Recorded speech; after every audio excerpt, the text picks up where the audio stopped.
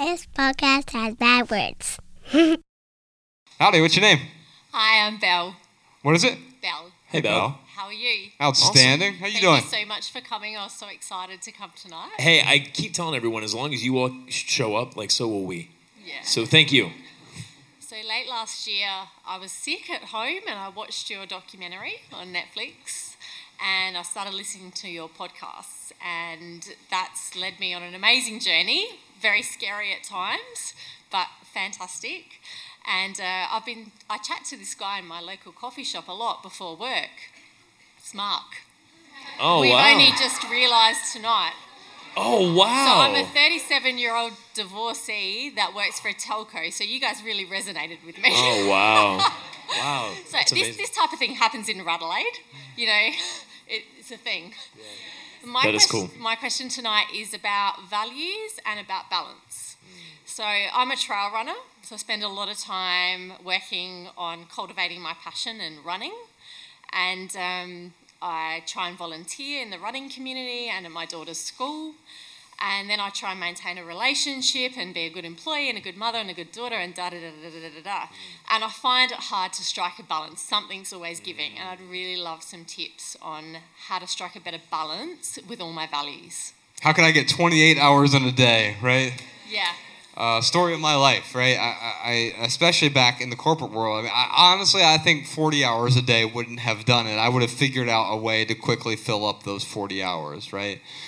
The thing you were talking about, meeting Mark a second ago, that's one of the things I didn't realize I was passionate about until we started doing this thing. It was one way to contribute is to connect people.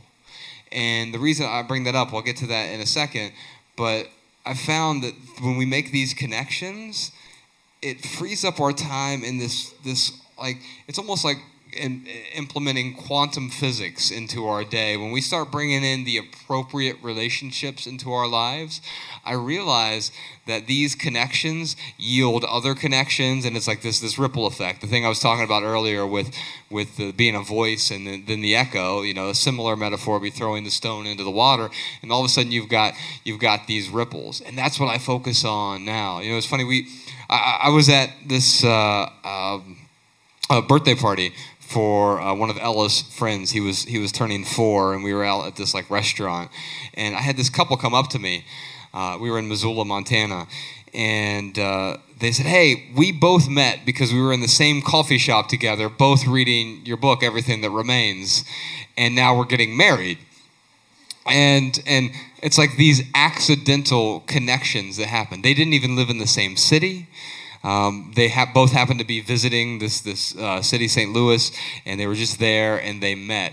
And if it weren't for that one little stone being thrown, none of those ripples would happen. And all of these amazing things happen when we start to connect with people. That said, we also sometimes make the wrong connections, or sometimes we hold on to the wrong connections. And sometimes connections can just mean commitments. We're connected or tethered to a job. We are connected or tethered to a hobby. We're connected or tethered to the past. And in order to untether, we have to start to let go of some of the things that are no longer moving us in the direction in which we want to move. And so if I were you, in our first book, Minimalism, Live a Meaningful Life, I would encourage, in fact, I don't want to feel like I'm selling you a copy. I'd love to give you one. I don't have any personally, but Jess, if we could buy her one, I would really appreciate that. I know we've got some out there. I really don't want you to feel like I'm selling you a book. I'd be happy to give you one. We talk about anchors. And I know when Ryan and I first found this minimalism thing, I realized every day was so full, and no matter what I did, it would never become less full, because it's like a glass that's overflowing. You pour a little bit out, but if you're continuing to dump just gallons of water into that glass, it's always going to be full, and you're always going to find a way to fill it. And part of the reason why I was always finding a way to fill that glass is because I had all these anchors. Ryan and I made these lists early on, like, what are the anchors in my life? Big, small, medium, whatever. Debt can be an anchor, and then I can break those out. Maybe my car payment, or this credit card, this bill, the this huge house with a huge mortgage. What are these anchors? The location in which I lived for me was an anchor. The neighborhood I was in was an anchor. There were all these different anchors. There were relationships in my life that took up 90% of my relationship time, which made me forsake the things that were truly, the relationships that were truly important to me. These were anchors, and they were in the way. And and it's weird because we use that term anchor as a compliment. You meet someone, you say, wow, Ryan, you're such an anchored person. But now you say that to me, that shit's an insult. Because what does an anchor do? Oh, thank you, Jess. Appreciate that.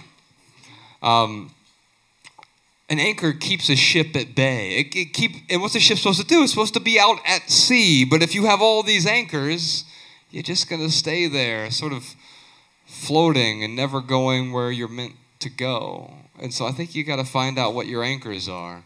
I found 83, by the way, when I made that list. 83 anchors.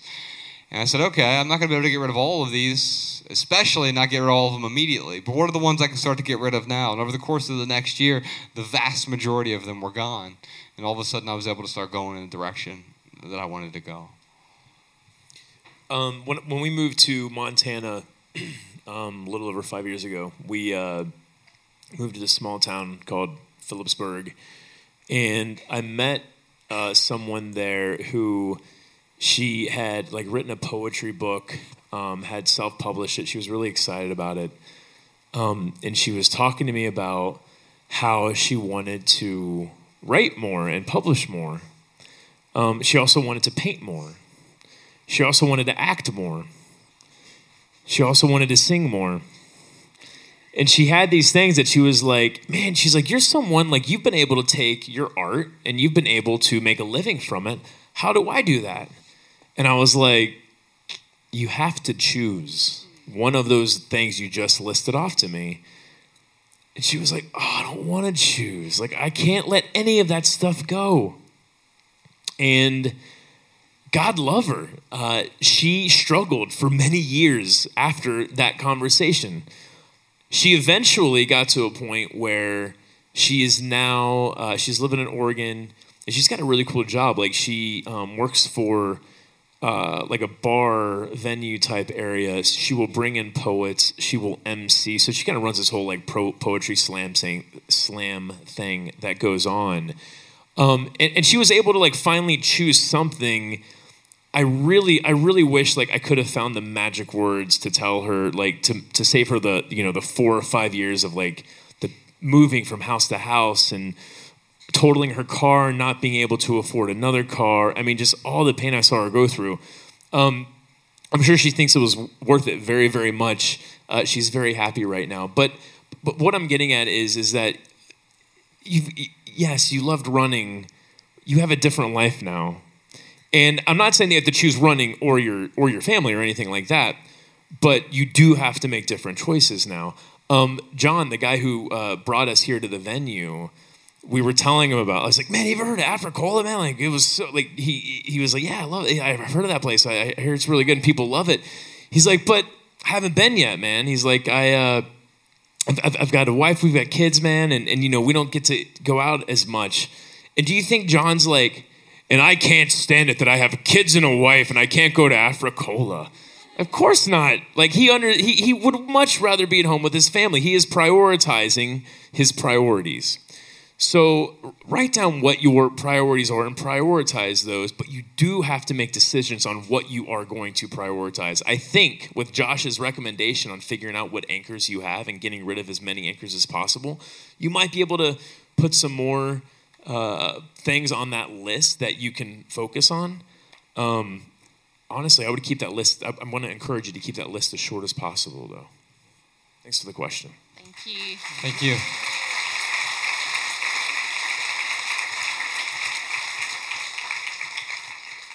All right, we got time for one more, I believe. Oh, we're actually over, but yeah, I already committed to one more. We're sorry to I want to be everyone respectful else. of your time, but is it okay with y'all if we do one more? Okay, beautiful. G'day guys, how you going? Outstanding. Good, man. How you doing? Yeah, good. Are you hot under those lights? Sweating so much. I know how it feels. It's not fun. Do you want to come up here and... Never mind. No. All right, just a quick question. How do you find balance between your family life and touring, doing the podcasts and all the media production? So when it comes to balance, I really think that I think minimalism in a way is the balance. We were talking about this earlier. We said that you have a hoarder on one side and the ascetic on other, or the crazy guy crossing the street naked. And minimalism is closer to the naked guy, but it's still somewhere in the middle. It's balance, and I think balance is also different for each person. In fact, it's different for me and Ryan. Ryan likes to be relatively busier than I am, but it's not busy for him at all. And so I think the way that I stay balanced is I avoid busy work. In fact, in my corporate days, that word busy, it was a status symbol. Someone walked up to you and they said, "Oh, how's it going?" "Oh, it's great. I'm just real busy right now." "Oh, what's going on in your life?" "I'm just busy, busy, busy, busy." You know what that tells me? My life was out of control. When I was saying busy, all I was really saying is my life is totally out of control and I don't know how to regain control of my time. Or, in your words, I don't have any balance in my life at all, right? And so because my life was out of control, and I eventually was able to take that back, busy has become the worst 4-letter word in the English language. It is a curse word to me. So I avoid being busy, and I instead focus on being focused. And what I mean by that is, Ryan was talking about priorities a moment ago. I say no to virtually everything so I can say yes to the things that are most important. And so it's less about finding a balance and more so about saying yes to the important things. And that forces me to say no to just about everything else. But even I screw up. Last year, I started saying yes to some really awesome opportunities. I said yes to one thing, and it was a really good opportunity. And the next thing came along and was, yeah, that's a great opportunity. And I said yes to this, and yes to this, and yes to this. And all of a sudden, for the first time in 7 years, I became busy. And I was like, wait a minute. Why am I doing this? My life's out of control. And so I had to start getting good at saying no again. Because I was saying yes to things that all made sense individually. Any one of those things, like, yeah, of course I want to do that. That's a great opportunity to do that interview on this big program or whatever. But when they started piling up, I realized I was accidentally saying no to the people and the creations that were most important. And it's because I want to say yes to the people who are most important and to creating things that I find are meaningful, I had to say no to things that are otherwise pretty awesome. You know, for me, it is so important that the people around me that are closest to me, that I treat them as well as I can. And I go way out of my way to do that. On a daily basis, I am asking myself, like, how have I shown just one person who really means a lot to me, how have I shown them today that I love them? How have I shown Mariah today that I really, really love and appreciate her? And I think that it really helps me to stay focused on other people's needs. To Josh's point, like, I screw up all the time. You can ask Mariah. I screw up all the time. But I screw up less and less than I did, 10 years ago, and I hope 10 years from now I'm screwing up less and less. Right now, Josh's partner, she will meet us in Melbourne, and Mariah has it's been fortunate enough we could have her on tour with us. Excellent. So there are commitments that personally I won't do now unless I can bring my partner with me, that's me saying yes and. And so there are certain boundaries that I think I've set up that help me keep it balanced. But, dude, I fight the balance. Every day I wake up and I'm like, Ryan, today don't be a shithead, man. Like, just make it through today without doing one shithead thing. Yeah. And a lot of days I succeed, but some days I don't, man. And I don't beat myself up over it. Yeah. So I think if you make some good rules and try not to be a shithead, you're going to be all right, man. Cool. Cheers, guys.